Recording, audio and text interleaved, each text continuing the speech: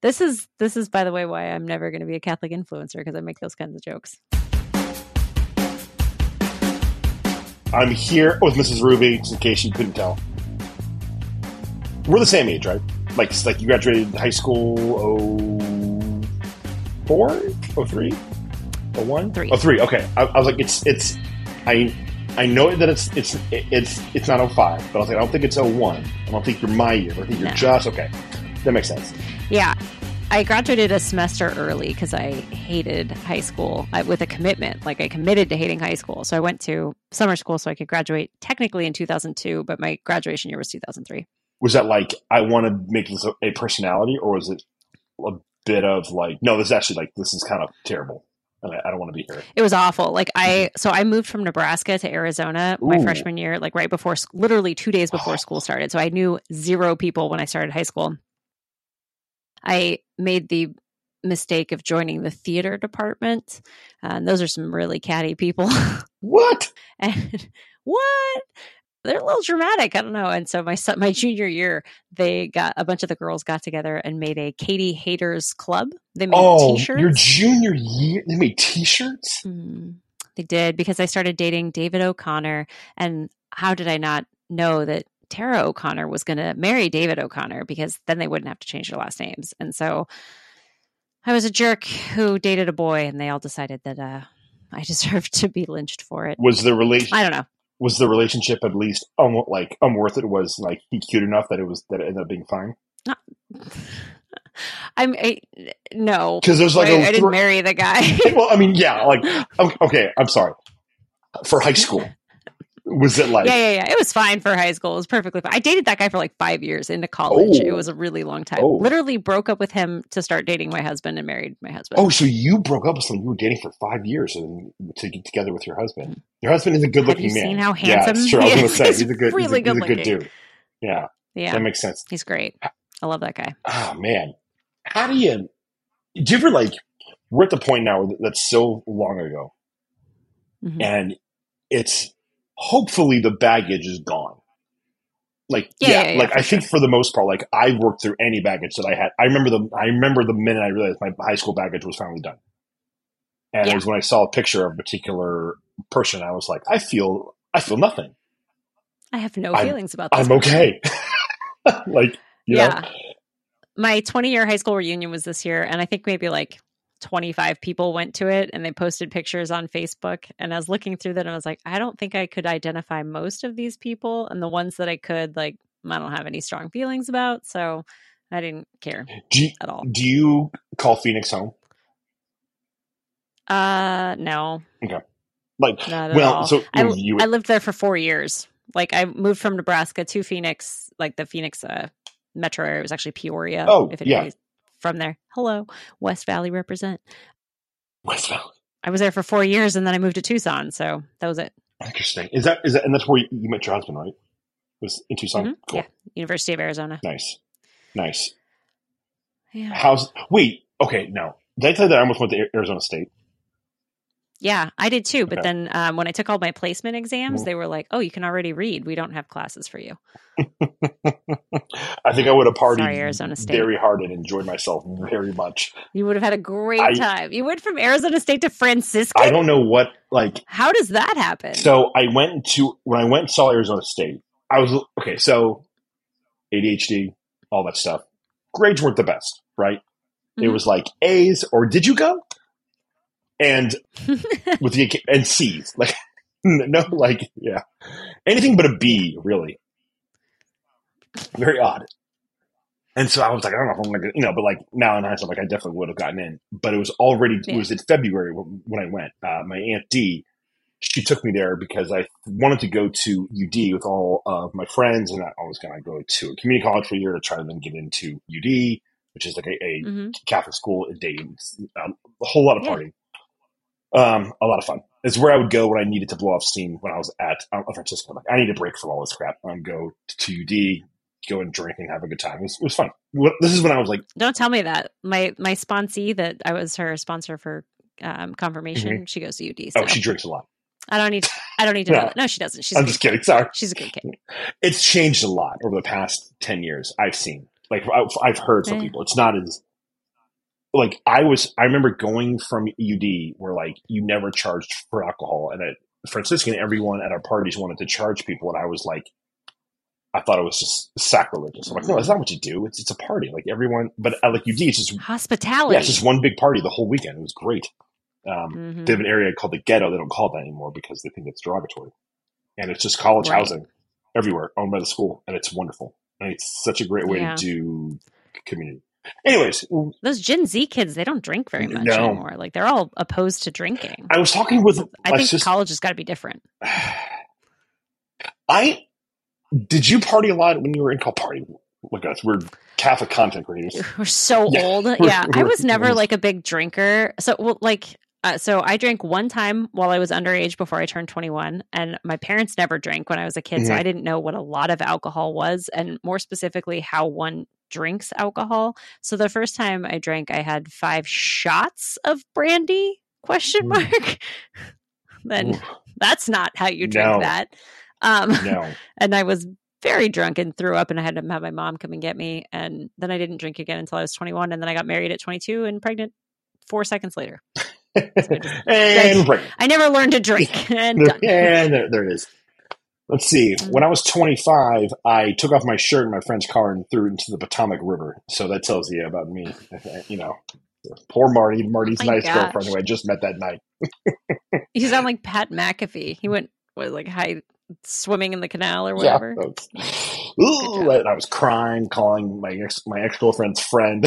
It was just. I've heard about this. Yeah. I've listened to your podcast long enough to know about the crying and the calling the girlfriend. No, this was a different one. I called a friend who was my friend, and I was like, I'm upset my other friend's dead. And she's like, what? And I'm like, ah! It's 2008. This is going to be a weird year. Buckle up. I had a baby in 2008. My 2008 was way different than yours. I gave birth to my now teenage daughter. It was. I remember like the big stressor for me in 2008 was, up until my dad dying was the whole thing. But it was, obviously there was like my job trying to figure out what I was going to do. But when I had that handle for a bit, talking with my friend, I don't know if you want me to tell this or not, so I won't say his name, but if you know who he... It's not my podcast, bro. You say what you want. I know. And us kind of being like, we could hit on girls who aren't Catholic if we wanted to, right? Like we could kind of start to branch out a bit until we did. And we were like, oh, man, this is kind of a rush. 25. I should say, not like just girls at a bar. Like non-Catholic random girls. We're going to do it. And we did. Wow. And can I tell you the sluttiest thing I did in college? This is my slutty college girl story. It's not that slutty. Calm down. It's catching fire. I had no reaction at all. And you're like, calm down, Luke. Right. Calm down, Luke. Calm down. He's like deadpan the whole time. But okay. So I was in college. I was in a Bible study, but I'm a convert. So I was in a Protestant Bible study. The best. And Luis and I had broken up. It was college, we break up. You break up with your college boyfriend a lot. Yeah. And this guy that I knew from my job at the deli had asked me out, and he didn't have a car, so I had to go pick him up. So we were double dating, and there's this cute boy from the deli, and he gets in my car, and in the back seat of my car was the binder for my Bible study. And he was like, oh my gosh, you go to a Bible study? And I was like, yes. This very is he going to be embarrassed of me or whatever, or think that I'm a freak or a cultist or whatever? He's like, I absolutely love Jesus. I go to church here. And he just all of a sudden comes out and he's like, I'm super Christian. And I was like, that's great. And in my head, I'm thinking, my roommate and I got dressed for this, and I have on the lowest cut top I own right now. So I'm just going to zip my jacket up real good. And we went to a movie, and it was so hot. It was Arizona. in September, which is still quite hot. And I wouldn't take my jacket off. I was like, I'm not taking my jacket off because this boy knows I'm not supposed to be wearing this. This boy knows better. Oh, man, that's empty odds. That was so shameful. That's saying something. Yeah. I remember summer of 2003 being a bit of a flirtatious summer for the old Luke. And so I was working at town grocery store, Dorothy Lane Market here in Oakwood, growing out my hair because I'm going to Austria, and just flirting with every girl there. Shamelessly. And I went out. I feel like there's a story with another girl. I'm drawing a blank, but I went out with this one girl. She was 18. She had just graduated high school. Ended up being her first kiss. And then I started feeling really guilty. Mm. And we stopped. And I was like, hey, we'll just, And then she was like, I remember she said something bad about the Pope because she was like uber Protestant. And I was like, I'm going to be honest. Like, I'm just not feeling this. I'm not going to go down this road. Like Yeah. if I was, I would totally be like, no, let's talk. And instead, I'm like, oh, I'll just walk you out. Yeah. These are great youth ministry stories, like so that the kids know that at one point in our lives, we were also doing something that we probably shouldn't have. And then like Jesus poked at us a little. I remember feeling so guilty about that and so shameful. Dating the Pope girl or the girl that was against the Pope? Yeah, because like I was her first kiss, and I'm like, and just kind of feeling that like is, I don't. that is What? messed up. No, I don't want to. I didn't know that. I don't think. Yeah. I hope you didn't. Who knows? At that point in time, it could have gone either way. Theresa McHate's the Pope if you're out there, and I know you are. Luke is sorry.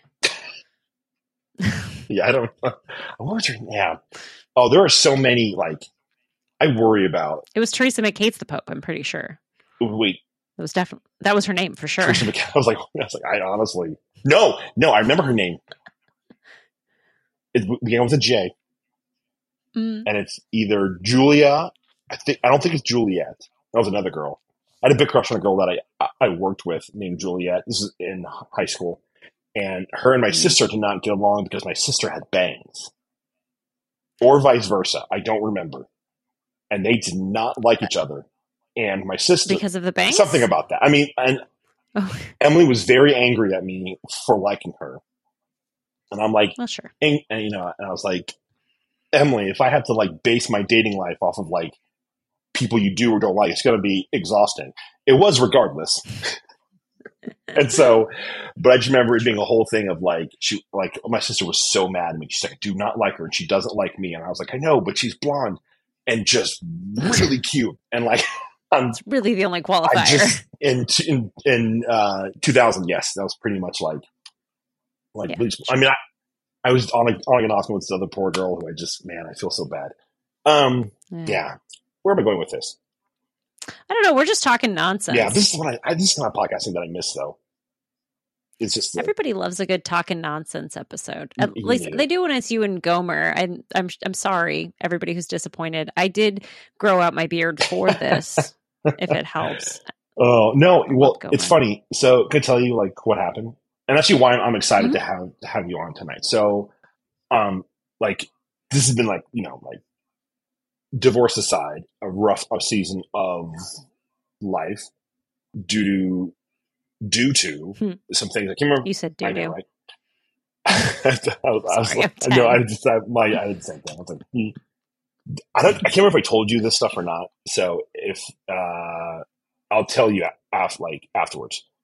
And so, and then you throw on top of that, like just 2 grad school courses, trying to be a good dad, trying to take care of myself, process my own emotions, and grow as a person, all this stuff. It's just like, holy crap, this is a lot. Yeah.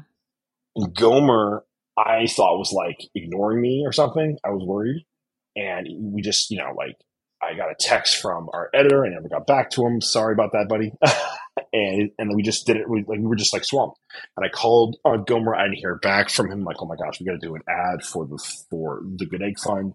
We're going to like skip an episode. And there's just like dwelling anxiety in my life about like, what do I want to do in the future? Not for like for like my career and the podcast. And there's this thing where I'm like, I can't do this anymore.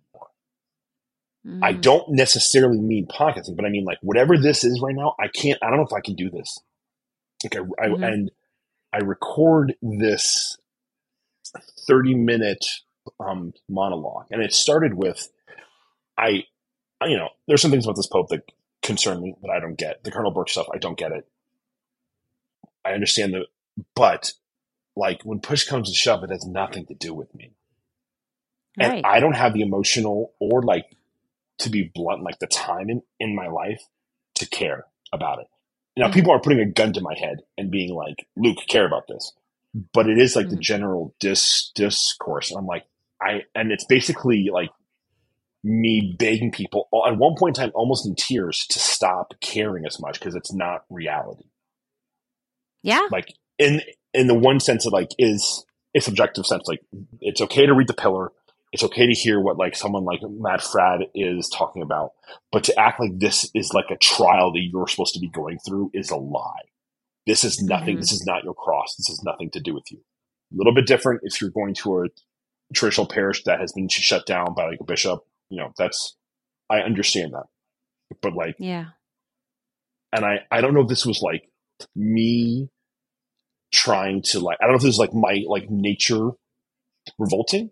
I don't know if that's what was going on, or if there was like, or if it was a movement of the Holy Spirit, or what. But I like started by doing an ad for the Good Egg, and then I just like go into this thing about like, guys, this like isn't reality, and anti-reality kills you. Like it kills you, and that's the thing that I've had come to terms with for the past couple of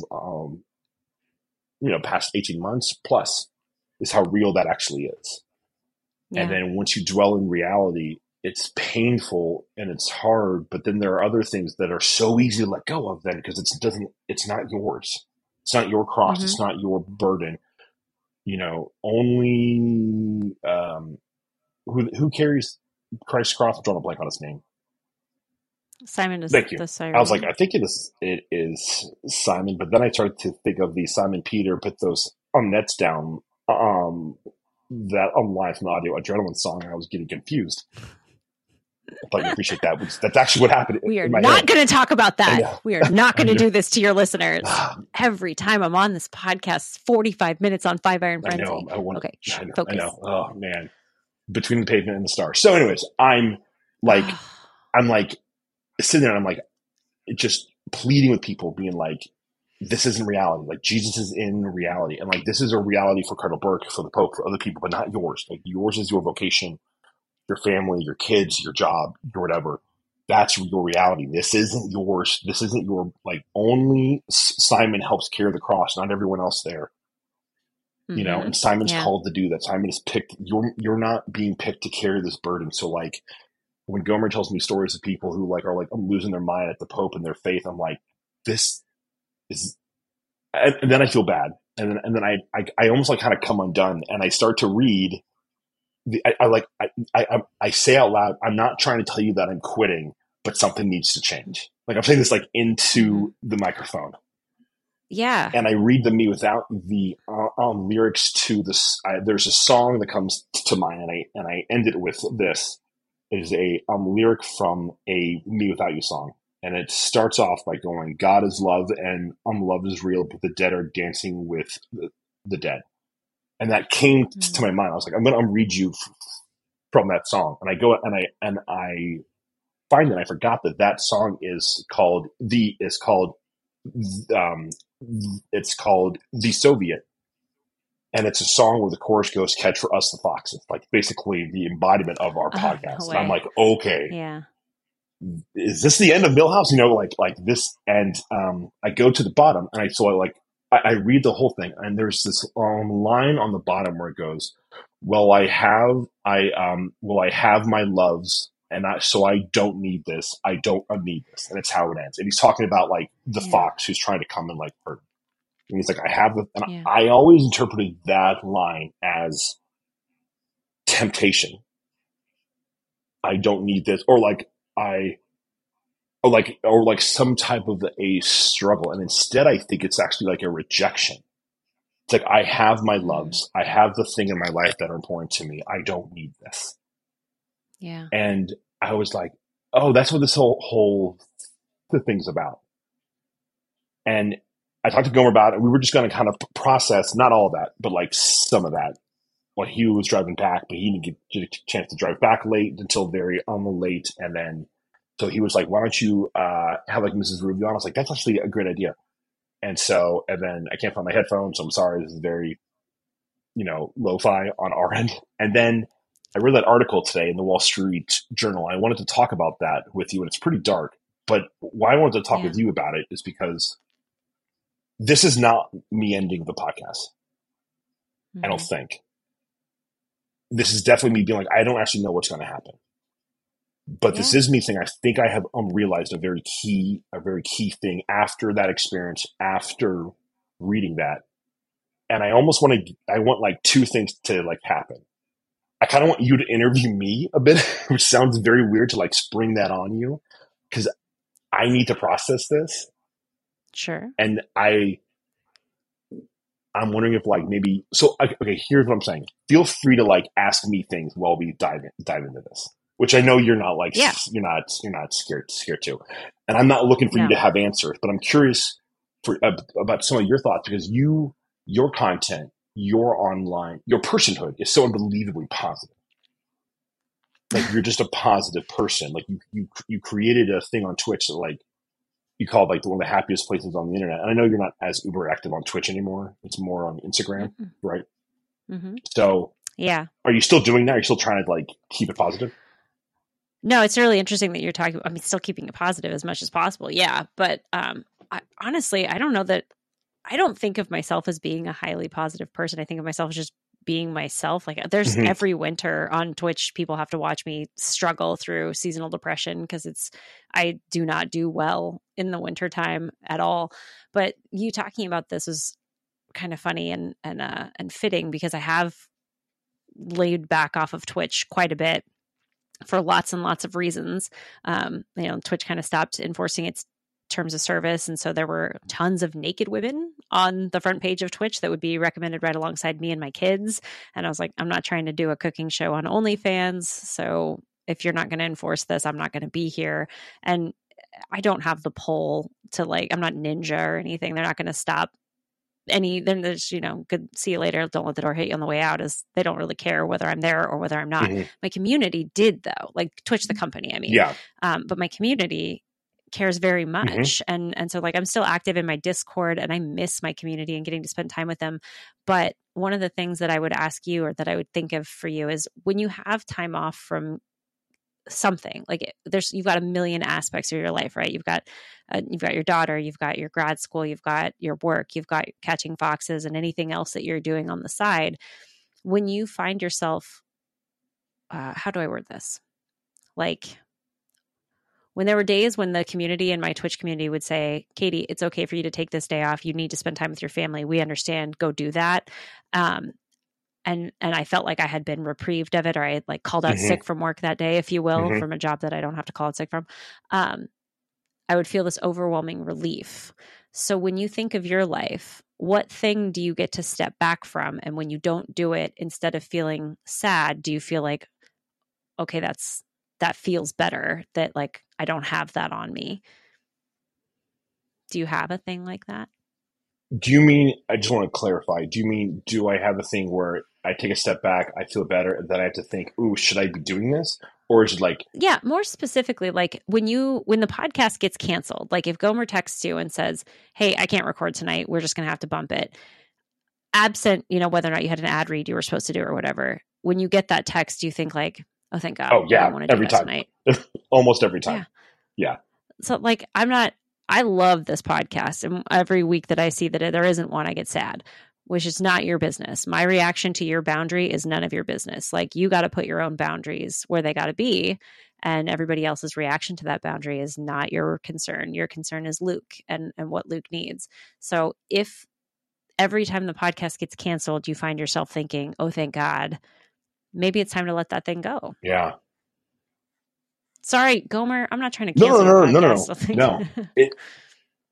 It's interesting because... or rework it.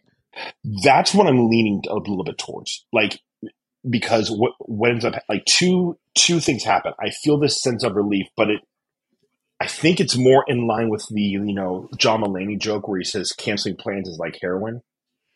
Yeah. Where it's like, love canceling plans. Like, okay. Millennials love like that. Just one less obligation, one less thing of like on life telling me I'm not 15.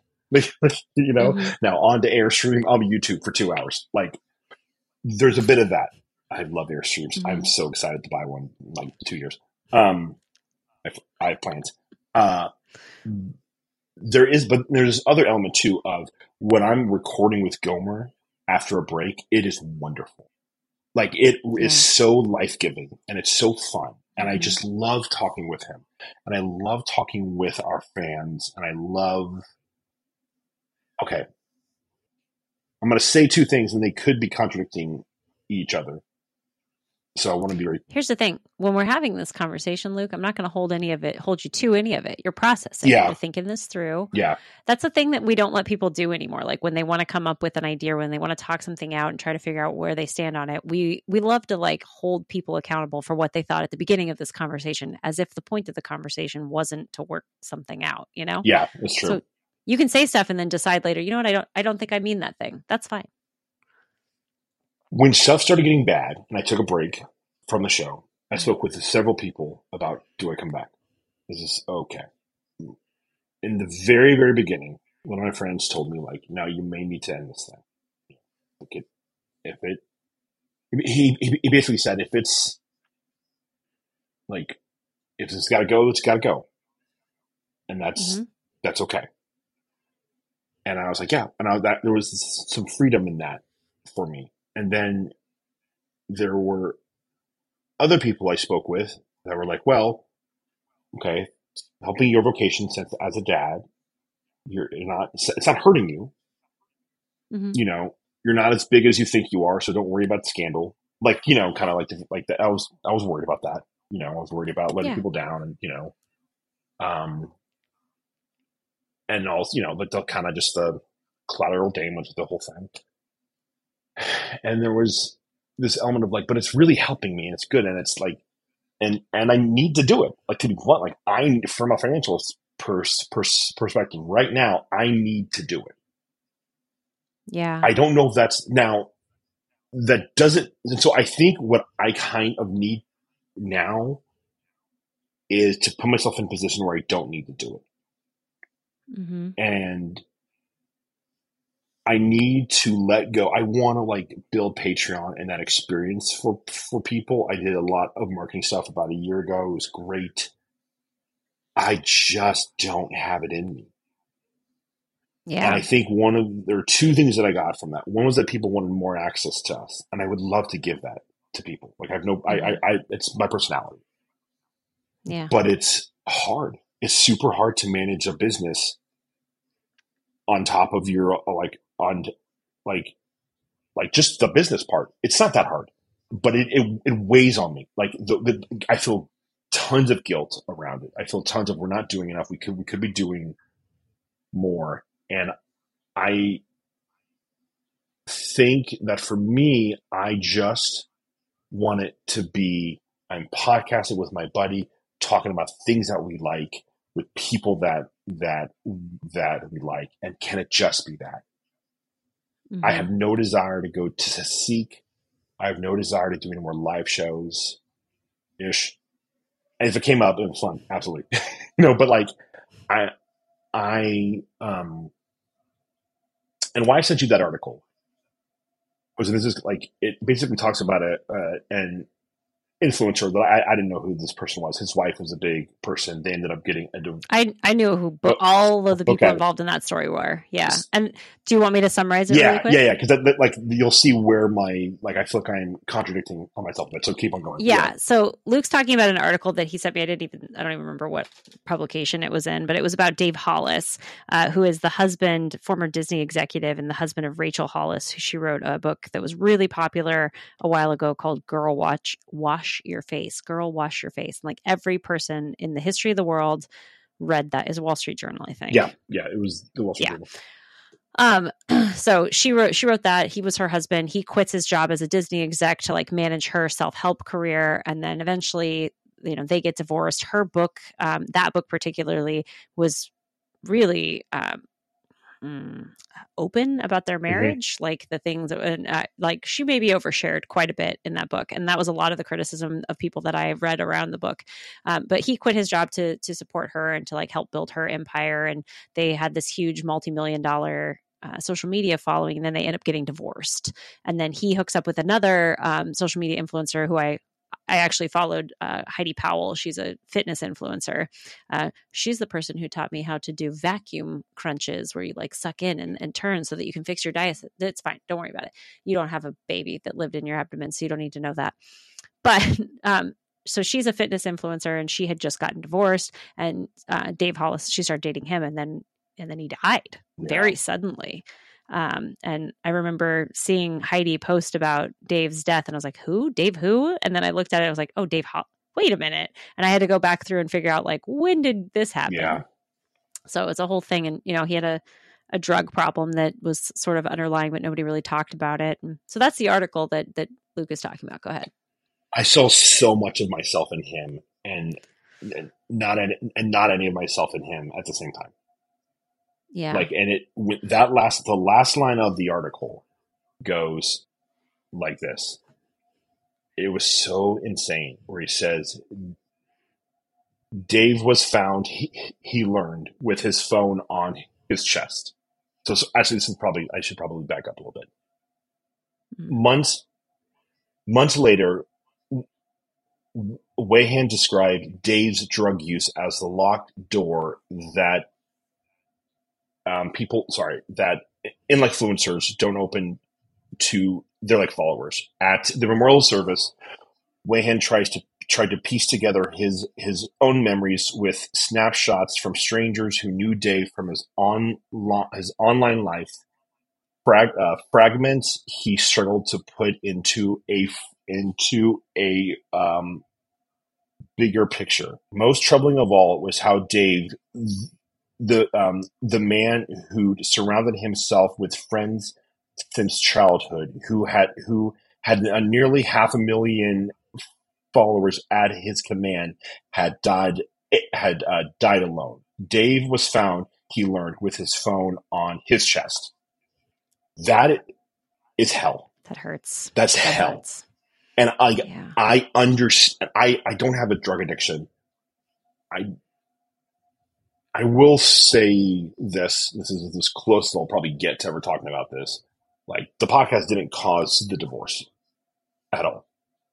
So it's not the sense where, like, you get the impression from this that, like, their show, their content, like, drove them apart and drove this, that's not.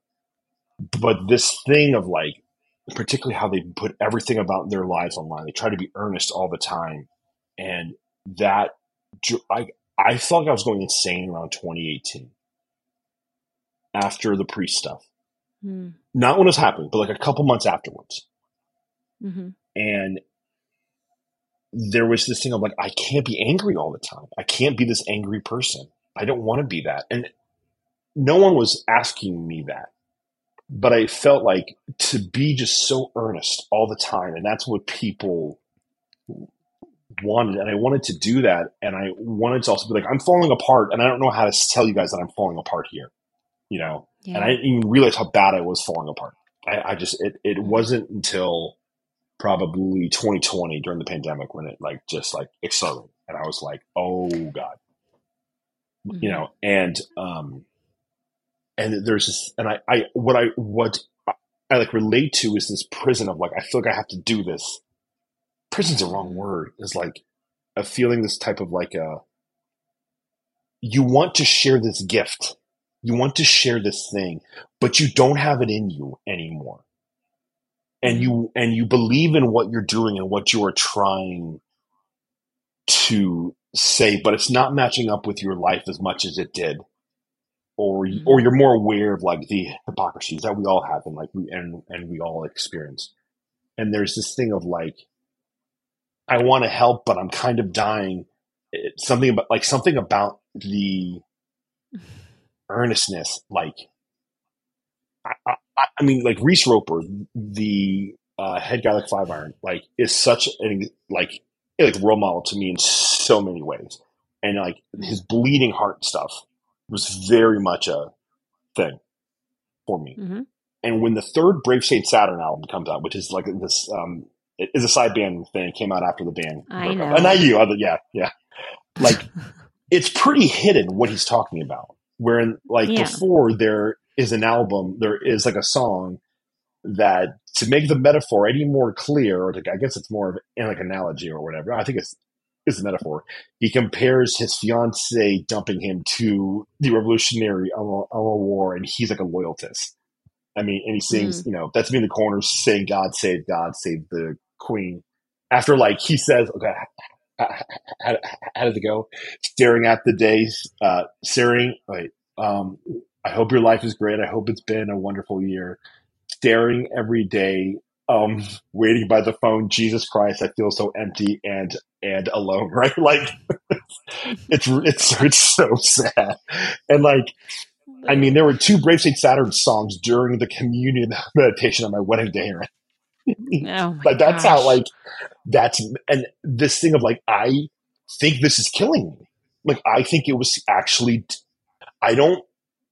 There were other things. There were other like parts, but I think there's this part of me that's like I don't. I can't. I want to, but I can't. And Mm-hmm. I think what is starting to bother me is like I feel like now just to be a Catholic or to be active, I'm expected to have these opinions or to think this is important.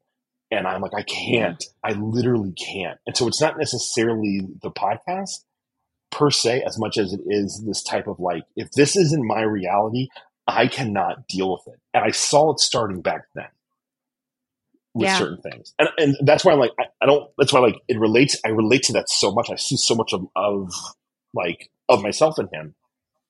And that idea of like being engaged with your phone and that's how you die alone with your phone is my hell. Like that's my hell. Yeah. You know, that is my That would hell. be awful. And it's not even the push for, I'm not talking about the push for downloads or subscribers, but just as like, this is the way I'm interacting with the world. Mm-hmm. So much of it for me has been online since 2015. There's been some wonderful things that have come about because of that. And I Yeah. wrestle with this, but there's other part of it's like, I think the kind of catching foxes bleeding heart thing has got to stop or I can't do it anymore. Yeah. Because I see the comments of people saying the show's not as good as it once was, or this feels like and part of it is like, I mean, we had a person tell us that like he doesn't know if it's because of the divorce or Gomer didn't get a new job, but the show's just not the same. Or someone saying they feel weird supporting me because of the divorce, and I'm like, I I I don't know what to say to that. Like, I'm sorry, you're probably right. If it helps half the people that like I'm like Yeah. friends with who are like actual real life friends, only one person stopped because of everything that happened, which for Mm. me was like unmeaningful. But like that, and that doesn't matter. I don't mind even brought that up. But like the people who like knew everything, I think I want. There's got to be a way to like, can I make a better version of the third Brave Saint Saturn album where there's a bit, it's not Mm. quite as much of a bleeding heart, a little bit more like distance, a little bit more of something. It's got the essence of this, but I don't have to lay it all out for everyone because I actually think for me to do it anymore, I think it was fine. I don't think I ever I'm sure I crossed a line. I have, but like, I don't think it became that. I think there were times where I Yeah. went too far, but that wasn't the norm. Yeah. I'm just saying like, I can't anymore. And so if that means the show has to stop or it's not, or we lose a lot of people for the sake of my sanity, I don't know. That was a lot. Tell me what you think of all that. No. I can relate to it strongly. Mm-hmm. Like, so with the Twitch stream, I had at the peak of my Twitch stream at any given moment, I would have at least 125 people watching live, which is pretty Mm-hmm. big for Twitch. I mean, it's not like thousands or whatever, but for a food and drink streamer, it was pretty big. And I'm at the point now where I'm relieved that because I've backed off of it. And I think that the situation that I talked about on parasocial anxiety, where with the stalker thing that happened 2 years ago, it hurt me a lot more than I was ready to admit to, even at the time that I made that podcast. Like I am worried about letting people close in and how much access people have to me. And I don't feel like I have a lot of emotional, I mean, I'm just always me. I don't have an online persona. I don't have it's just always, I'm too tired to make up multiple versions of Mm-hmm. myself. So what you see is what you get always, but like having very many people, well-meaning people that I care about, people that I want to love, just I can't have that many close friends. We were never meant as a species to be able to have 500 friends. We were never meant to be able to have 100 people that we interact with every single day. Like that's just too much. And so now that I've backed off of Twitch quite a bit, and I just like sometimes I'll get on and just play Fortnite, which nobody wants to watch because I'm bad at it, but I have a good time and I just talk to people and have fun. And there's 20 viewers, and that's fine for me. And that's kind of the equivalent. What you're saying is you just want to make something with your friend. You just want to spend time with the people that care about you and the people that would watch, even if you were not gouging your heart out for them. And that's kind of me, except for me, it's making waffles out of weird stuff. I don't want to make waffles out of anything weird anymore. But yeah, I get it. And do you remember Peter? I don't know if you pronounce it Win or Nguyen. Everybody seems to pronounce it differently, but Nguyen. He was a Twitter guy. Do you remember Peter? Vaguely. Love Peter. He's a seminarian now. Like he got memed into the seminary on Twitter. But anyway, he once said to me, he said, I am like a medieval peasant. I know who my Lord is and that I need to eat. And I don't need to know anything else. And for me, that was like one of the most profound things an 18-year-old has ever said to me, where like, you know who your Lord is and who you serve, and that you need to put food on the table. And beyond that, like the things you feel like you have to weigh in on, the opinions you think you have to have, the things that you think you got to put out there for us on Catching Foxes, it's not necessarily true. You don't need to know that, especially to be a good layperson.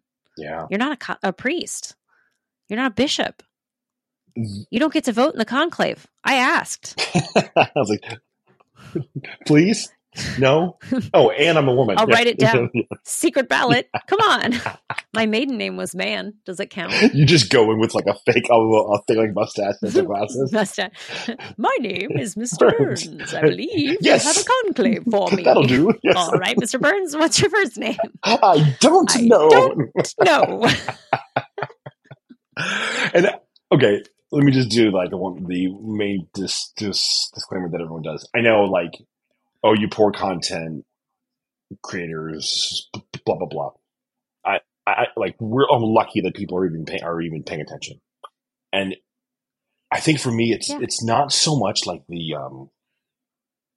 creating of the stuff as much as it is the like I just have to have an opinion about everything now. Mm-hmm. And it's like, I can't do that. And if that's what podcasting is, I can't do that.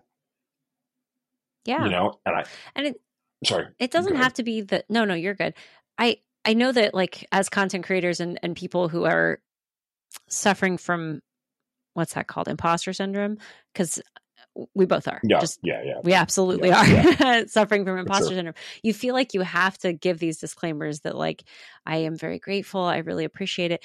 But nobody on earth at least nobody that's reasonable is ever going to look at you and say, because you are a content creator, the world has a right to your raw emotions and to see your kids at every moment of the day and to pick your like nobody actually feels that way. That's up in our crazy little content creator heads. Like that's not real. So what you're talking about here is right. Like not needing to know everything and needing to invest in the places that you are and physically like really are, you know. I don't know. Sorry, I feel like I went off on a rail there. No. There's an episode, I believe Gomer and I talked about before that we've never released or even, I mean, we just scrapped it. But Gomer and I are like screaming at each other about the liturgy.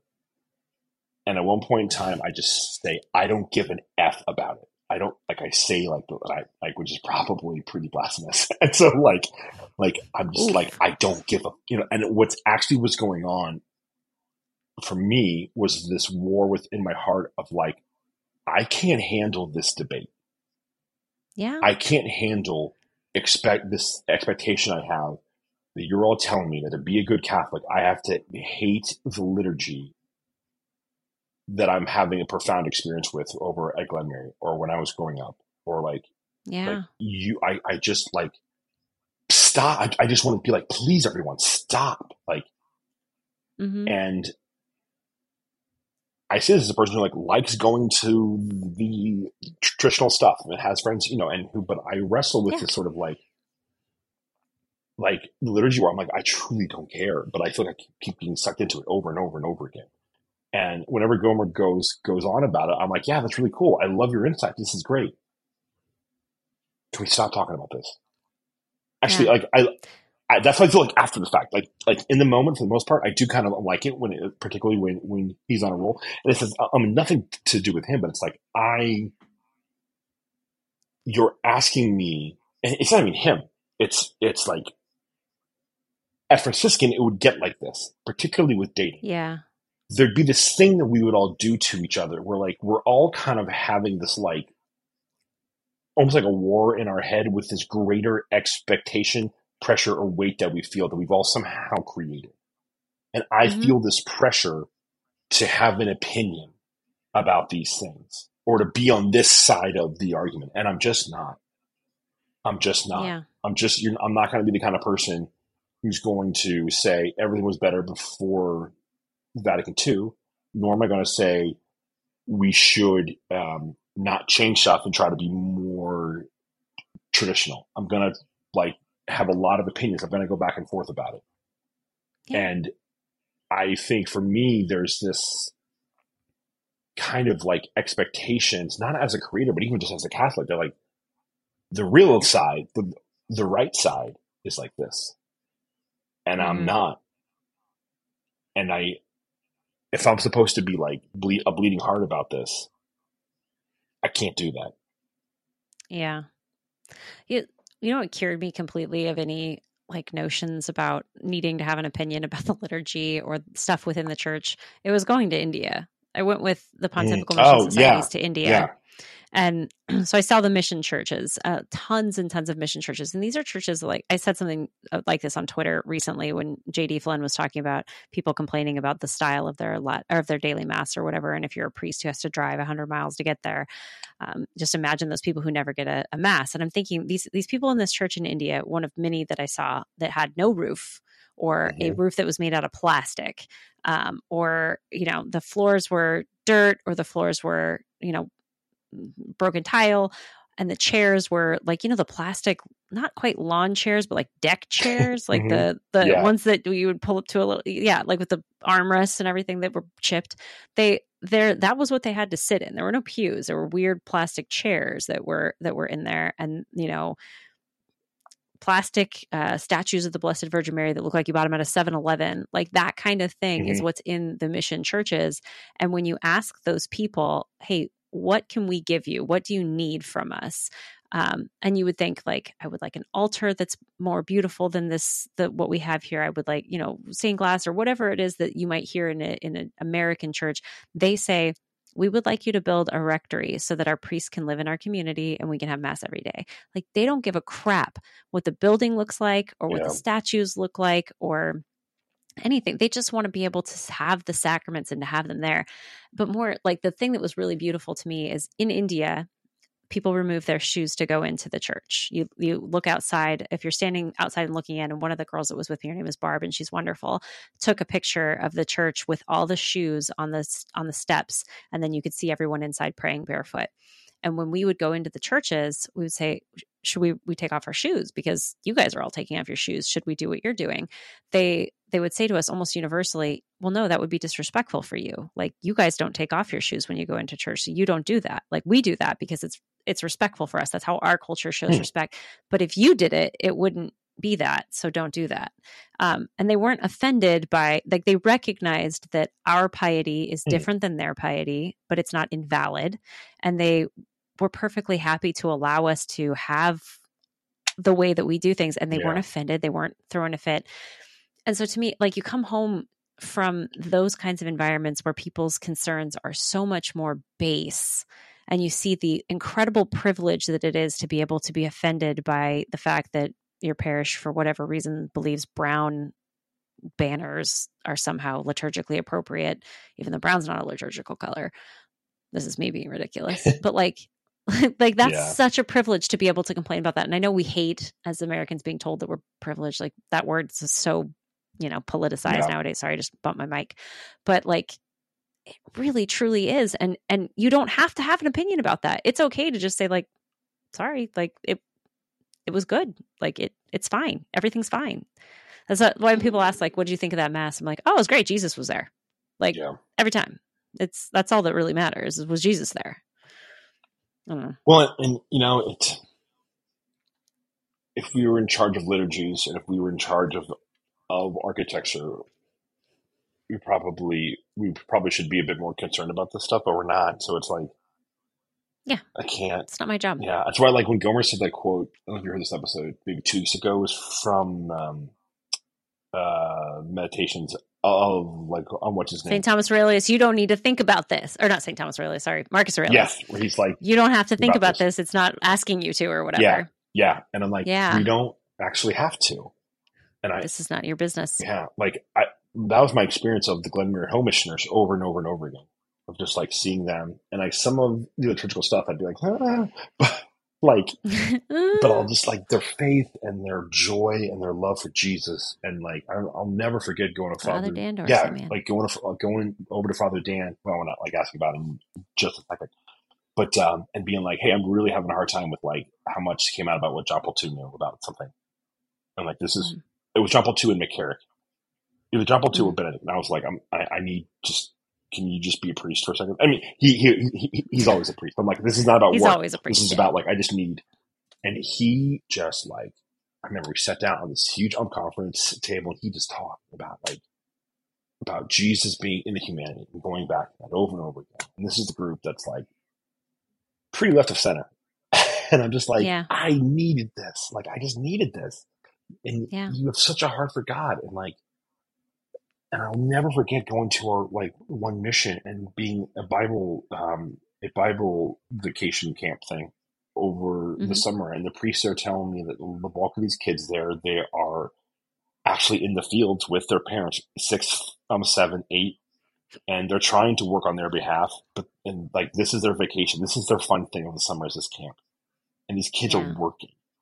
They're in the tobacco fields and no one cares about them, and they're going to be in and out. And because this is people who are willing to do the work. And this little girl who was like, she probably had to have been 6 or 7, if that. She was scared of me, but she was talking to Spanish, like with a father. I could tell she was she was scared.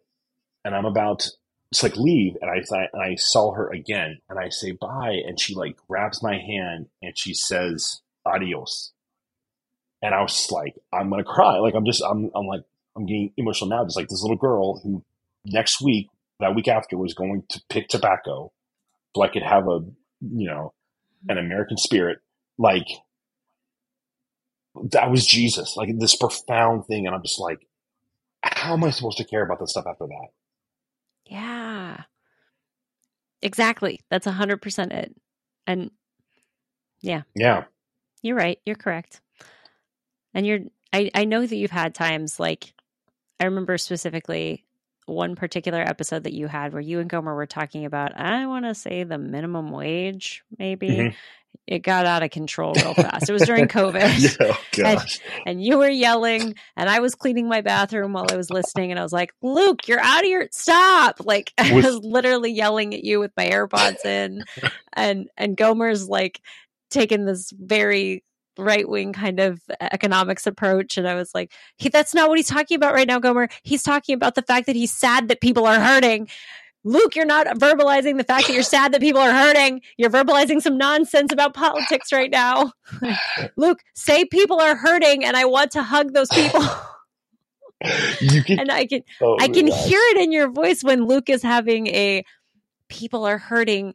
We need to stop talking about stupid stuff and just fix the hurt. Like I can hear you say it's in your voice so much. And I don't think you even know that that's what you're saying at the time. Yeah. Because you're so deeply invested in whatever nonsense you're going on about. But like, that's the thing is that like, we're really just having the same conversations over and over, which is what makes that having to have an opinion so boring, is that you could probably map the conversation beginning to end, do both sides of it for yourself from both angles, because you've heard it so many times. Like, the liturgy talk, the politics talk, I can do both angles. I've heard this fight online so many times. It's practically choreographed now, and all we're all really saying is that we all need to be known and loved. Like, and like that's really where you're getting at. And this whole argument is so stupid, and we need to stop having these arguments and instead focus on building community and focus on loving each other and being good humans. Yeah. I there's part of me that wants to like just get rid of some of our podcasts over the summer of 2020. Like when I feel like stuff got bad. It's part of your mythology. I know, but like I'm clearly drunk in some of them. Like I can hear it. Like because I remember being like, a bottle of wine, oh shit. And like I'm just laughing about them like Taylor Swift. Sorry. I'm glad you'd be like, yeah, it's pretty bad. Oh God, it's really bad. I'm sorry, Luke. I love you so much, though. No. Do you like I love the Crunch Boys too. They're my favorite little boys. You're my favorite big boys. You. They other than my husband, obviously, but they always talk about like the time that they came on your podcast the first time, and they're like, gosh. And they're like, never meet your heroes, guys, because they were just blitzed. No, I don't think you guys understand. Yeah, like I felt bad afterwards. I know you've talked about like it. It's funny. So I was, yeah, it was so all those poor guys. I was like, why is Ethan the adult on this conversation? Oh my God. And they were like in college still. And Gomer and I are well into our 30s. Like I was at, I think I was in the apartment in Norwood out in Cincinnati. So that means it has to be 2017 or above. So like I'm above Jesus's age. Like I'm over 33. Like yeah. I love that that's how you're measuring it, before or after Jesus's age. That's great. But like, so when people are telling you like, Luke, it's not as good as it used to be, like, oh, what, when I was drunk the whole time? Give me a break. Like, that's true. You guys need to take it down a notch. Like, okay, I'm not as drunk now. I'm old. Leave me alone. The podcast is way more sober than what it used to be. Like, it's not even close. I used to drink, like, I probably would have 4 or 5 with every podcast we would do. That's not great. Like, well, okay, let me clarify. Like, sometimes, like, the beer would be, like, half drink. I'm not judging. No, but, like, it's not like I'm, like, binge drinking straight, you know. Mm-hmm. It's just, like, sometimes you just have a few. Like me with this Diet Dr. Pepper. Dr. Pepper's so good. Put this whole thing away. It's so good. It really is. Can we just talk about Father Dan Dorsey for just a second? Yeah. Did you interview him for your podcast? Yeah. Which one? I did. For Frontiers of Faith. Okay, that's the one about the missions and stuff? Yeah. So everybody who's listening, go follow Frontiers of Faith on Apple Podcasts. I have so many podcasts. I'm literally going to give you 30,000 podcasts to follow. You know why? Because I love storytelling. It's my favorite thing. I really love storytelling. Yeah. I'm having a great time. Yeah. That's awesome. I want to analyze stories. That's where my heart's at. So you want to go get an English literature degree? Pretty much. I just want to be like... I went to school for that. I did that already. Oh, man. I just want to read essays and be like, why? Like, smoke a pipe. And have, yes. And like have a party where there's no TVs and everyone's dressed like it's 1945. I'm like, what's happening? Yeah. So did you release the Father Dan Dorsey episode yet? It's the second one. So all the ones that I recorded at NCYC are Advent bonus episodes, and they're coming out on Mondays. So I think Father Dan might be the very first one that's coming out. I don't remember, but they're all the Mondays during Advent. They'll be, I interviewed so many different types of missionaries because my goal was to like show all of the way to be a missionary in the world. Yeah. The first one is Father Adam McDonald. And then there's a Net Ministries guy. And then actually Dan Dorsey is the third one. Okay. So, but I was like, here's a bunch of different ways to be a missionary. You don't have to be an overseas missionary. You could be a Glen Mary missionary. You could be a Net missionary. Like there's so many different options. But he was just the most infectious human. And I didn't mean to offend him, but I told him he reminds me of my grandfather. My grandfather was, he just died last March. And he was the most influential man in my life. My father figures have been pretty much garbage. Shout out to my father figures who are all still alive and will never listen to this podcast. But like, I did not have a good dad. Yeah. And so I had my grandfather, and my grandfather was joyful and loud and boisterous and kind. And he converted to Catholicism as well. So when I converted, he was delighted. Oh, wow. He would go to church. Yeah. He would go to his parish and tell his priest and be like, Father Hall, I have a Catholic granddaughter. I got Catholic great grandchildren. Like he was so proud of himself cool. or of us. Yeah. And Father Dan Dorsey puts out that same Mm-hmm. joyful, boisterous. He was my best friend the second I made eye contact with him. Yep. Like he was, every time he saw me, he was like, "Hey, we're going to do that podcast later, right?" Like he's so great. Such a great man. Like just exudes loves Jesus. Yeah. That thing he we've did been that saying, I was so like, yeah. He's done that to me 1,000 times. Yeah. Oh my gosh. And he had a different hat on every day. Like NCYC, there's like a hat trading thing. Kids trade hats. It's a whole thing. But every single time I saw him, he was wearing something else. It was so silly. Like he was just in there, elbows deep in the muck of youth ministry. Mm-hmm. And like anybody who's done youth ministry knows like that's tough. You got to be in there. Like you got to be invested in those kids. And he was not afraid. He was not timid.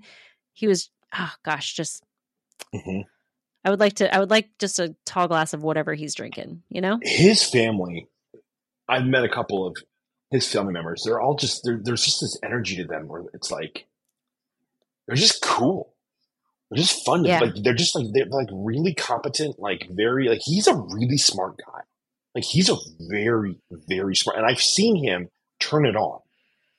And I've seen him I remember this was about a work thing. Like he like called me up. He was like, "Well, I actually think this." I was like, "Crap, you're right." Like it was like a fundraising thing. And I was like, "Okay, I actually think you're right." And like he doesn't like hold it over you. And I found his family to be just very like salt of the earth, and they all like just seem to be very like. It's an era of the church, not an era, like a kind of part of the church that doesn't exist anymore. Like all the kids go through Catholic schools, very hard on the working, not that far removed from when whoever came over the boat first. There's just this like you work hard and you do. There's this kind of like but then you also like you live like you love hard. You do like that sounds a little cliche, but like how you work and how you love are like equally as important. Yeah. And he's just someone who like has every reason to have a massive ego and will wear crazy hats at an event and look like, your dorky uncle or grandfather. And like that you're so glad is there. Yeah. Every time I saw him, it just brought joy to my heart. Yeah. He's the kind of person that you see him and you're like, oh my, and I think like at this point, far enough removed, he probably met 10,000 people that weekend. He probably has forgotten who I am, but if I ever see that guy again, I'm going to hug him and just try to convince him that we're already friends. Let's see if it works. Yeah. He's great. Yeah. He's fantastic. Man. We're at 1 hour. I appreciate this. Oh, did I sound sad and depressed talking about that stuff? No. Okay, good. I don't think good. so. I appreciate it. Well, I mean, you sound thoughtful. No, well, that's why I was glad to be able to talk with you about it because I just think you have like you kind of get both sides. I think, and you have a very positive demeanor. So, yeah, you gotta take care of yourself, and you gotta like I don't know if you're gonna keep this in the podcast, but just like as your friend, you gotta love Luke so much. You gotta love Luke as much as I love Luke, as much as the rest of us love Luke, and take care of what you need to do. And if that means you have to put things to the side, that means you have to put it to the side and. You can always come back to it later. You can always come back later. I have a very hard time taking care of myself. Like you have to. Yeah, it's really interesting. I know you're not a big Jordan Peterson guy. That's more of Gomer's thing. But in the 12 Rules for Life book, he has a thing that's like you need to take care of yourself like you are somebody that you are responsible for. Like you are your own he's child, totally right. Basically. He's totally right. I agree with him. Yeah, I read that book before he was controversial or before I knew he was controversial. And I was like, I don't understand how this is controversial. He's just giving kind of good advice. And then I found out there was other stuff afterwards, like outside of it, but like kind of basic, obvious dad advice. But yeah, it's like just most of us grew up without fathers. So we needed to hear that. I was from somebody. It's funny. I was talking with my therapist about it and he was like, you don't have to be productive every day of the, and I think for me, I'm like, I don't know if that's it, but I'm like, I think it kind of is because there's this sort of,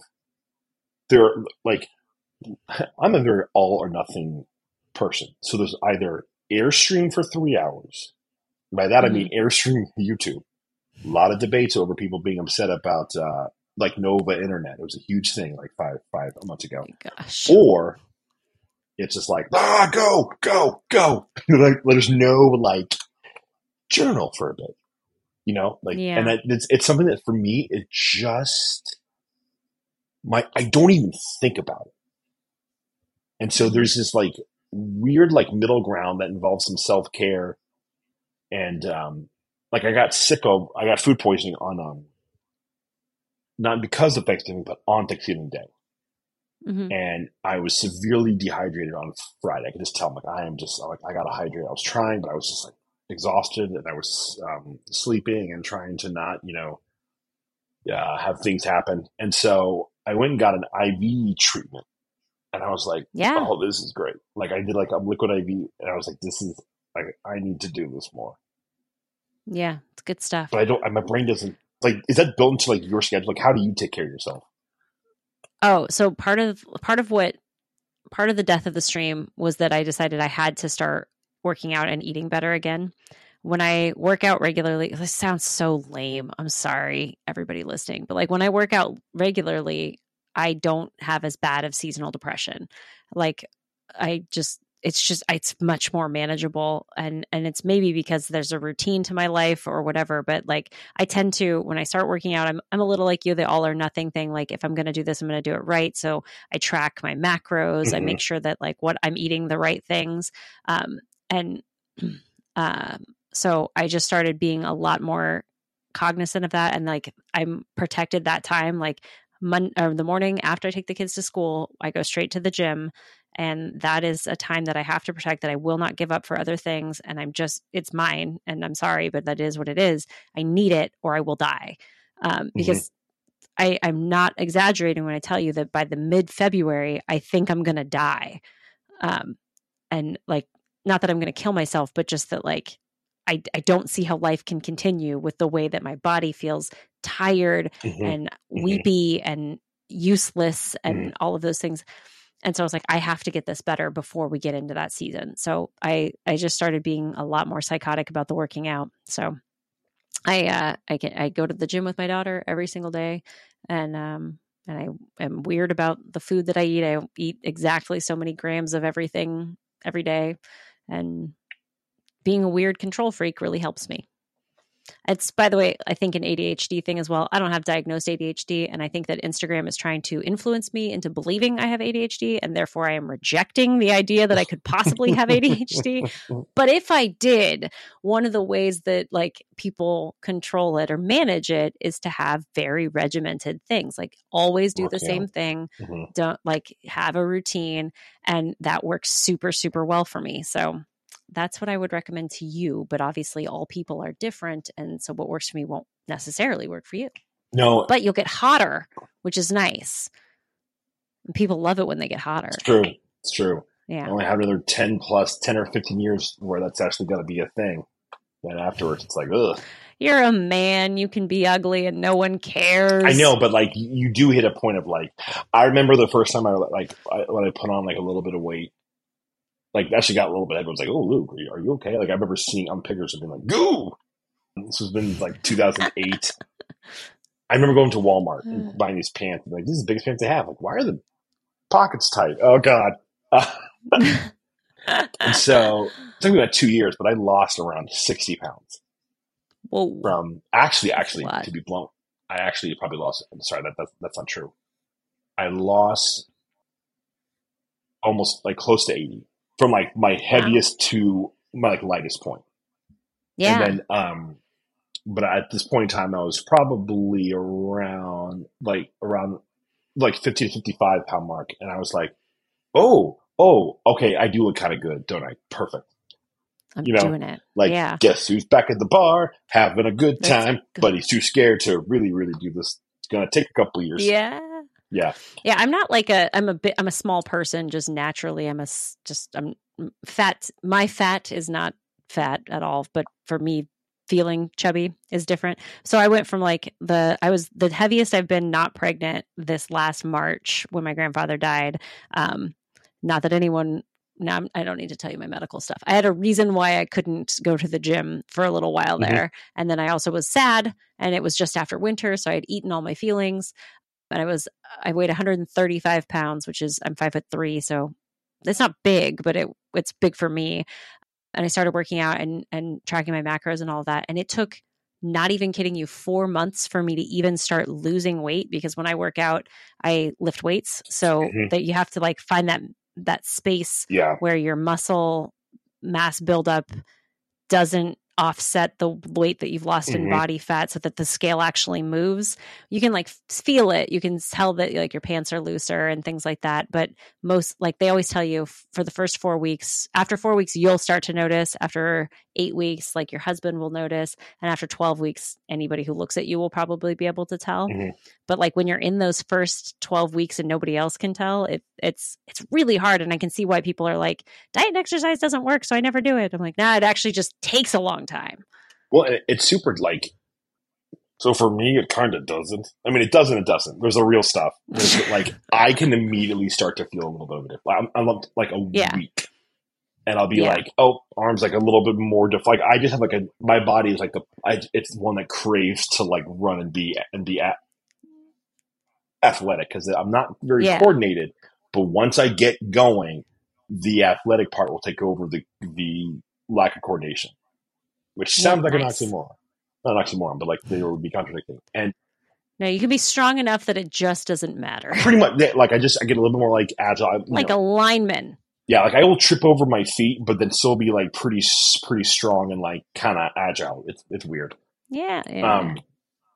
And the thing that I have the hardest time with is just like my brain.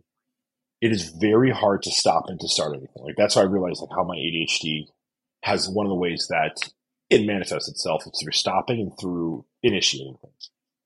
Mm-hmm. So right now I think I'm probably going to start in January, because I won't have the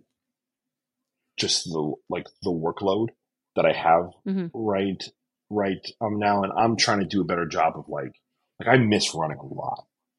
I really, really do. Oh, and so I will never miss running. I love it. And I can't do I do think like my stroke kind of killing my ability to do the weight stuff that I love to do, like my pull-ups and my deadlifts and kind of any sort of like heavy benching, squatting. Not that I was like a bodybuilder. I just liked that stuff. I was naturally good at that, Yeah, it's what I like to do. I'm not a bodybuilder, but you want to see my giant muscles though? Nobody else can see them because it's just you and me, but like. Oh shit, yeah. You're jacked. Am I amazing? Seriously? That's so funny. Like, I could kill a man with one hand. Actually, maybe. Your bicep. I'm very scary. It's big. That's crazy, because like your arm, not that it didn't look fit, but it just like looks like a normal arm. It just looked like an arm. And then you flex it, it's like, look at me. I got definition here. Are you scared of me? A little. I know, you should be. Like, sorry, I'm super proud of myself. Like, way to go. I don't post naked pictures on the internet or anything, but they're very exciting. They're very exciting muscles. When I used to go to the gym, like I was really, really fit like 5 years ago, and my husband would come with me to the gym, and he used to post pictures of me. So if you go to my husband's Instagram, you can like find all these pictures of me when I was 5 years ago working out at the gym. And now those pictures don't exist because I go with my daughter, and she's like, if you post pictures of me, I will kill you. I'm like, okay, I won't. But it's cool. It's cool to be strong and to have like, it's fun though. You know how when you go to GNC, if like the guy starts talking to you at the like a vitamin shop or whatever, they'll be like, "What are your goals?" They always ask you what your goals are. Mm-hmm. I like to throw something crazy at them every time they ask that, and be like, I want to be in physical condition enough to be able to do anything God calls me to do. And then they're like, "What?" That's not getting laid. What do you mean? Right, exactly. He's like, I don't know what that means. I'm like, just point me to the lady protein, man. Just show me where the lady protein is. That's so funny. Yeah, I should. Because I don't like being very. I tend to. I mean, this is not a mind-blowing thing. Like, I will gain the most weight when I'm sedentary. Like when I'm just not. I'm moving a lot. Like. Yep, that is how that works. And around, like, I got pretty heavy. I was doing okay when I started the Archdiocese. I got pretty heavy after that, and then during the pandemic, like. even before that, like I don't know, but I never quite like found my groove. My stroke just really messed up a lot of things, Yeah. and so That happens. yeah, I think it's kind of funny. Like in hindsight now, I just feel like I just was like I don't know what to do. Like it's the uncertainty for me is also kind of a thing at times where it's like I'm either if I'm not, it's either like it'll paralyze me or it'll be like invigorate everything about me. And I just want to like be absorbed in this thing. And I think you're just Yeah. like crap. What do I do? You know. So what are you listening to right now? Like what's speaking to your soul in terms of songs or podcast or I same listen to old? the same music that I've always listened to for 100,000 years. Fair. So nothing new or interesting. I apologize. I peaked musically in like 2008, 9, maybe. Best time to do it. And if it's other than the Five Iron Frenzy albums that came out in the last couple of years, I haven't heard anything new. I'm currently listening to the audiobook of The Color Purple. Oh, is that Yeah, good? I read it in college, and there's a new movie coming out that looks like a musical. Yeah, that was a little weird when I saw that. I was like, this already exists. I was like, you're right. And it's not a musical. And it's supposed like to be good, right? Yeah. The old movie version, the Oprah movie version, although Oprah is involved in this one, I think, as a producer, but Gotta get that the money. older one from the 90s is upsetting and depressing and horrible. And then this one seems very Suge heavy. Like the singer, it seems like she's very, very big in this episode or in this version of it. And I think it's going to focus pretty heavily on, well, anyway, we'll see how it goes. I haven't seen it, but I wanted to re-listen to the book because I was like, I don't see how you're going to make this into a musical without it being offensive. It's just like, but it's pretty dark, right? I haven't. The very first sentences of the book are about how the main character Celie was repeatedly raped by her father. That's what I thought. Okay, I didn't want to. Yeah, that's like the book starts with that, and the word choice that is used is it's the vernacular of Black people in that period in history, and so like they casually refer to female anatomy as the P word, and it's just like they don't mean it to be vulgar, and so it's kind of uncomfortable to hear it because that's in polite white society where I live, that's a vulgar word that you only say if you're trying to be shocking. But to hear it's like casually used is a little stressful. I don't know. I very much like it. I took a lot of classes in college on Black women's literature. Oh, really? And yeah, I was a very strange kid in college, but yeah, had a good time. What do you like? Okay, as a person who's not given a lot of thought to Black women's literature. Like, is there anything? Why not? Like any good? Like, hey, here's who were like your people? Like, who might be a good like on ramp or a good like this is accessible if you will. Toni Morrison is extremely accessible. Did he write The Color Purple? Toni Morrison is a woman. Sorry, Black Alice woman. Walker. Why did I do that? What is wrong with me? I don't know. It's fine. Toni Morrison is a woman. She did not write The Color Purple. Alice Walker wrote The Color Purple. But she wrote Beloved is very popular, and The Bluest Eye, I think. Okay. Toni Morrison wrote a ton of stuff, so and she was often on the Oprah Club, so you'll be good. Darn, but anyway, it's very niche though, and I don't know. It's very niche. I mean, so makes sense. It'll be awkward to talk about in the circles we travel in. I can't imagine very many people will want to talk to you about Alice Walker. I will. You can call me. I'm getting real into let's understand what these things are. Let's dive into it. Let's not just talk about the technique of it or the implications. Let's talk about what does this mean. It was actually Serge on Twitter had this great thing one time where it's I don't understand why people want to be I think it's being a little tongue in cheek, but why do you want to avoid spoilers? The whole point is to be able to comprehend the thing in its entirety. Yeah. And to experience it and to see it, to see what they're trying, what are they trying to say in Act 2, understanding what happens in, the end of the third act. Yeah. And I was like, ooh, that's good. Yeah. If for any of your female listeners who happen to be in a book club, maybe, I love listening, or one of the things I love about Black women's literature that's always like, it just like lives in the back of my head. I was in a book club once with a bunch of Catholic women, and we were reading A Tree Grows in Brooklyn, which is my favorite book.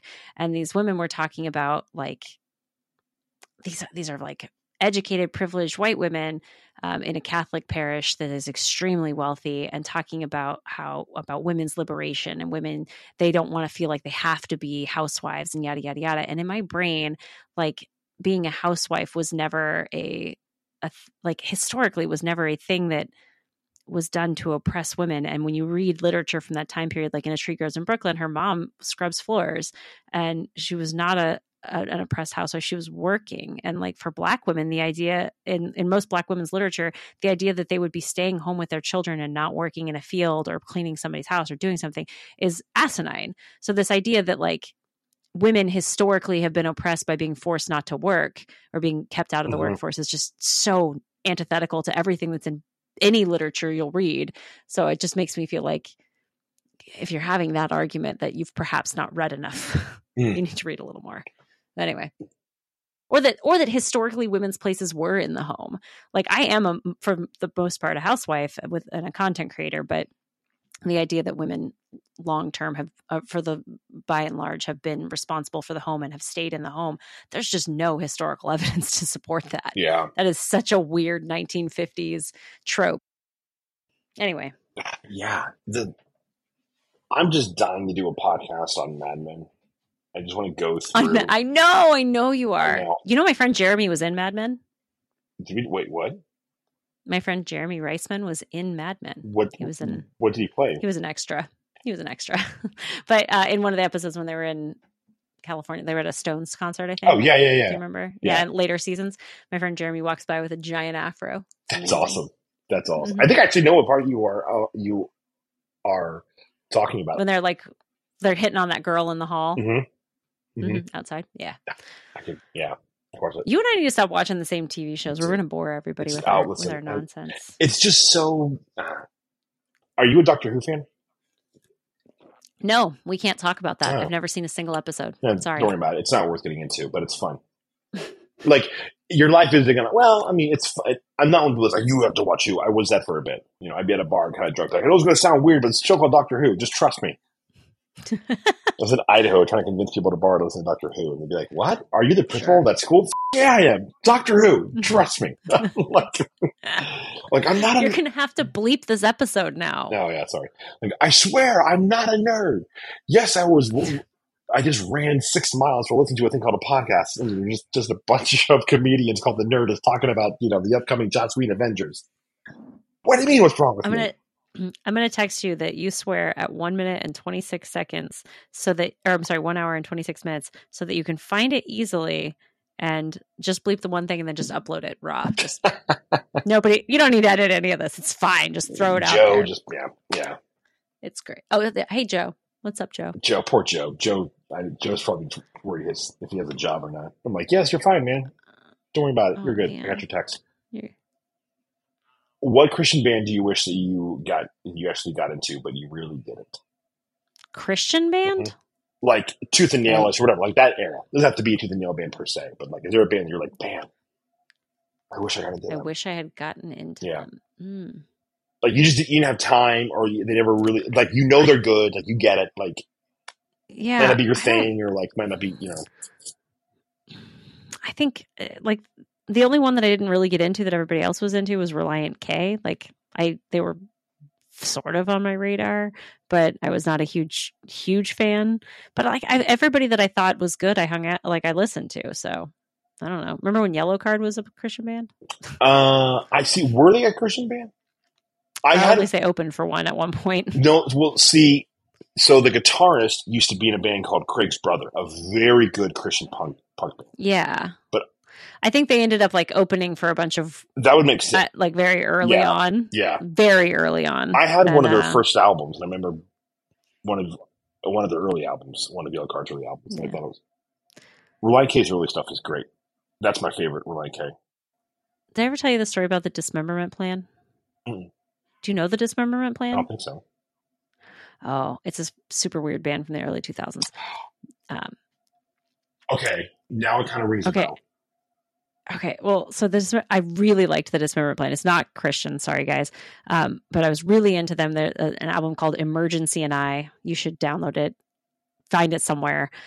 And I was really, really into it. Their lead singer is this guy named Travis, and on the back of their CD, they had their email address so that you could like contact them for whatever reason. And I added them on AOL Instant Messenger because it was an AOL account. So in college, I added that screen name on my AOL, and then one day it like came online, and I was like, "Oh my gosh!" You know how you like stalked your AIM thing back in the day, and so I messaged it, and I was like, "What am I going to do? Like, how am I going to do?" And this is where I first started pretending like I was already friends with people just to see if we could be friends. Yeah, and I texted this thing as if I was texting like my roommate or whatever. And I was like, oh my gosh, he didn't even show up tonight. He said he was going to be here at 4:45 and he wasn't there. Like I started as if we were in the middle of a conversation. and he's like, I don't know who you think you're messaging. And I was like, is this I made up a name. I don't even remember what I said. Like, is this Teresa? Oh, that's and he was like, no, this is Travis. And I was like, oh, Travis, I am so sorry. I was trying to reach the I'm just a silly girl in my English class at school, and I was really into this guy, and he didn't show up. And he's like, "Oh, he sounds like a jerk." And I was like, "Yeah, what would you do?" And like, I just started talking to this guy, and I was like, "What do you do for a living?" He's like, "I'm in a band." And I was like, "Oh, really? Are you any good?" I'm obsessed with you and stalking you. That's half the reason why they had it on there. And that's why you don't need to give people that much access to you as a person, because someone's going to get creepy. Oh my god! This has probably come up into how the whole stalking thing happened. Did I tell you? I didn't swat that guy though. Oh god! I told you about the Meghan McCain thing, right? No. Google Luke Carey, Meghan McCain. What did you do? Luke Carey, Meghan McCain, yep. like John McCain's daughter? Yes. In 2013? Yep. It should be a Daily Mirror article. DailyMail.com. Daily Mail. John McCain's daughter, Meghan, enthusiastically agrees to a sushi and beer date after being propositioned on Reddit. A Colorado man asked Meghan McCain out on Reddit, and she said yes, propositioning the buxom blonde during her Reddit Ask Me Almost Anything Friday. Luke Carey scored a date with the daughter of the former presidential candidate. The majority of Ms. McCain's Ask Me Almost Anything centered around politics and the environment and legalizing marijuana, but the digital Don Juan kept his eye on the prize. Oh my gosh, this is the least flattering photo of you. I know. They went to, well, this is when like Luke didn't understand that like you need to keep your beard a little bit longer, man. Yeah, yeah. Ms. McCain tried to give herself some wiggle room by saying she only dates guys between 29 and 45 years old. Perfect, Carrie replied. I'm 30. It'll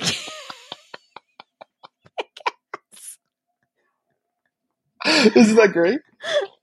Yeah, not a good picture though. Luke, I'm so proud of you. This was like, so did you submit these photos? No, or did they got them off my Facebook.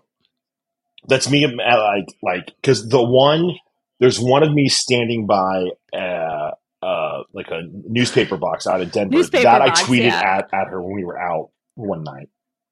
And then because you can see that I have like the bottom of my jeans, I think are rolled up because I'm listening to a lot of Mumford and Sons.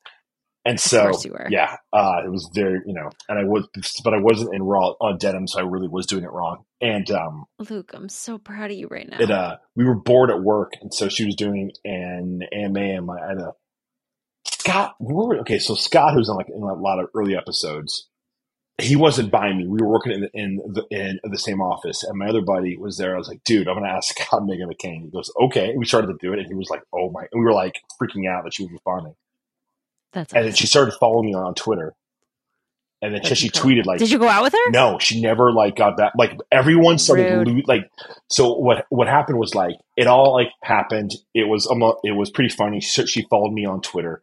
And then she went on to your Twitter. Then she went on, this is my old Twitter account. I wish I never got rid of. Then she talked about it on The View. Now they never showed my picture, but at one time you can see them all turn and look at the monitor. And Barbara Walters goes, "Oh, he's okay. Like not ugly, but not great either." And my mom got so mad at that. Oh. But my sister saw it and were losing their mind while it was happening. Amazing. So they sent me this thing. Like I get a text from them. And then later on the day, the article started coming out. And people started to share it. And it like it's when I realized I could never actually be that famous. As much as I love being on like being known and stuff, that wasn't entirely like my phone. I did turn my phone off. That's Ex-girlfriends incredible. were starting to like reach out to me. A girl added me that Gomer and Shannon tried to set me up with. We texted for a bit. Then she just stopped. She added me on Facebook. It was wild. It was wild. Oh my And then gosh, Megan that's McCain so crazy. stopped following me, and that was it. Yeah. Never heard from her or her people. Oh, that's a bummer. Yeah. Okay, before we go, I have to talk about my other podcast. Oh, dude, yeah, please. Yeah, because I'm hijacking your podcast now. No, do it. It's all about me. So we're doing a podcast with John Blevins where we review media for kids called "Is This for Kids?" I love it. That's a great idea. Have you gotten to see any episodes of this? I've seen clips. Of course you haven't. That's okay. They're really short. They're like, we're doing it on YouTube, and YouTube likes short videos. YouTube likes two kinds of videos: shockingly long ones and then short ones. That's awesome.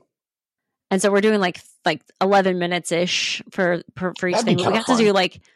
Yeah, and we're getting to look at like these like millennial things that we all loved when we were kids, and then we're starting to show them to our kids, like Boy Meets World. Oh, that's cool. Boy Meets World.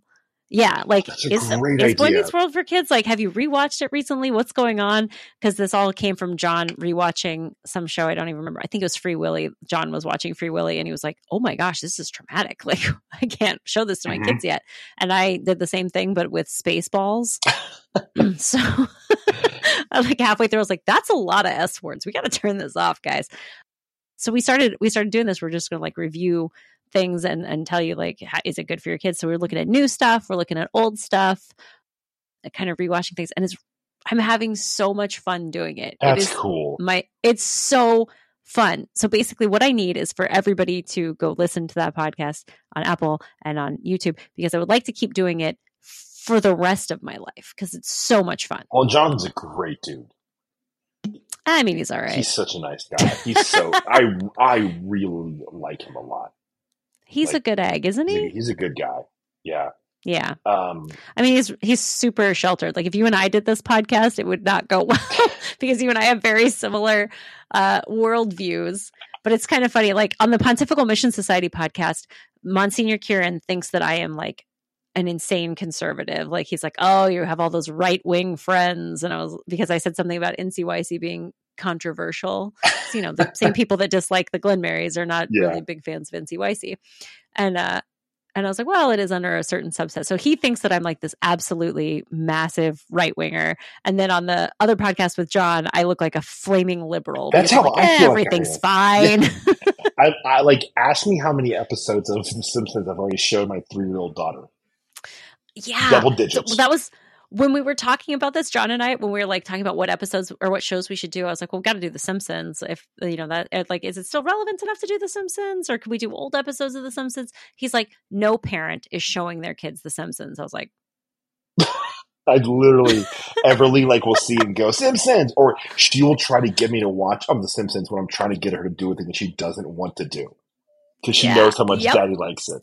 The Daddy loves The Simpsons. I watch The Simpsons. I don't know. I'm pretty careful about like what episodes, but like sometimes I'm like, this one's fine. Oh shit!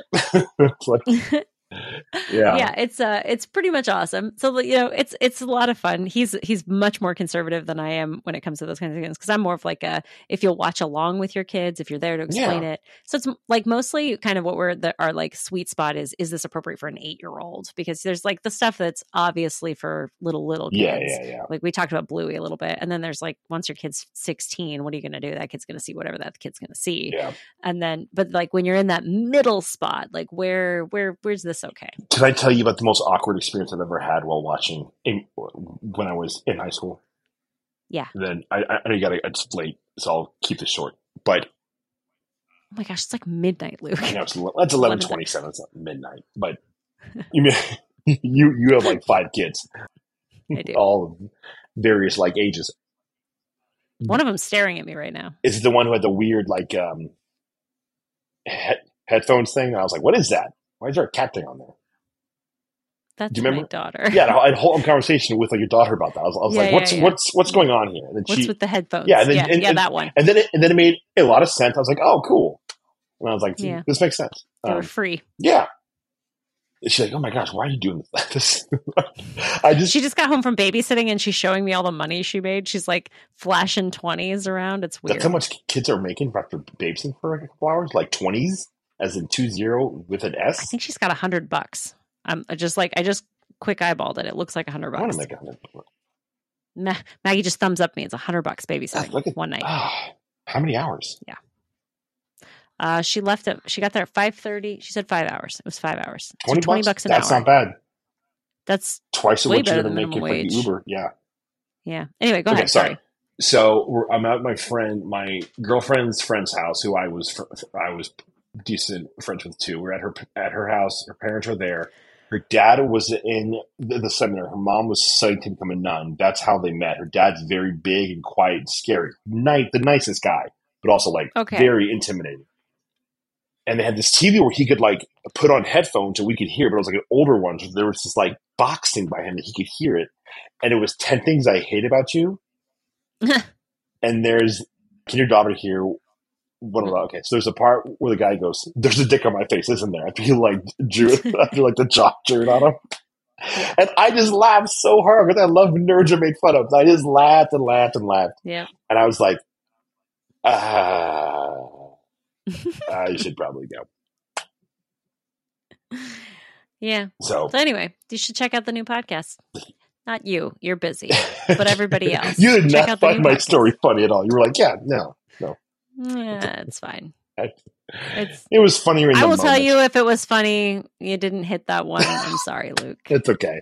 We can edit it It's out. all right. Watch my podcast. I'm excited. It's good. I think. Is this for kids? It's a great idea. It's on YouTube. It's a great idea. Would you show your kids Ghostbusters? The old one or the new one? The old one, like the first one. I mean, 2, obviously, yes. Because I was. Yeah, right. Yeah. I haven't rewatched it. I think it's a little scary, isn't it? Not really. I haven't seen it since 1994, so it's great. It's been a hot minute. It's great. You know what I saw? I saw a preview for a new Ghostbusters that's coming out, and it seemed like Bill Murray was in the preview, and then one of the girl Ghostbusters from the lady Ghostbusters was in there, and then when they show the principal cast at the end, that's going to be the main Ghostbusters. It looked like it was the same people from the lady Ghostbusters and Paul Rudd. They decided they were like, you know how we could fix this. The concept's not broken. What was broken was the lack of Paul Rudd. So it's actually kids. They're kids. They're children? There's a girl who I know why you would think that. They kind of. I wasn't paying close attention. It's Gen Z kids. So one's like, oh wait, are you a 30-year-old? Are you a 30-year-old lesbian, or is this just the haircut thing you're going for right now? Yeah. Gen Z kids are weird. They're really hard to pin them down. Good luck. They're not. They don't want you to. Yeah, they just see me and they're like, and I'm like literally. That's anytime I go get coffee, I feel like half the time they're just like, I'm like, the younger millennials weren't like this. They liked me. These Gen Z kids, I can't get in with them. I can't. Yeah. All right. Yeah, this was fun. Right. Thank you so much for coming on. I really appreciate it. Yeah. Thank you all. Thanks for having me. For listening. Who knows if we'll be back, but this is fun. So thank you. I feel better about myself and about life. I swear to God, you have to do at least one episode after this one, because if I'm the people will be like, Mrs. Ruvi killed catching foxes. It's terrible. Don't do it. You have to do at least one more. I mean, we're gonna keep going. I feel like I got out which is anyways, I don't need to be. Go down. I'm done talking about once a month or something trends. if you have to. Yeah. Go down to once a month. Done with the trends. Done with the whatever. I just want to talk about. I want to talk about Mad Men and the Iliad and Inside. Not the Iliad. Rage, so good. All right, everyone. Bye. Thank you. Bye.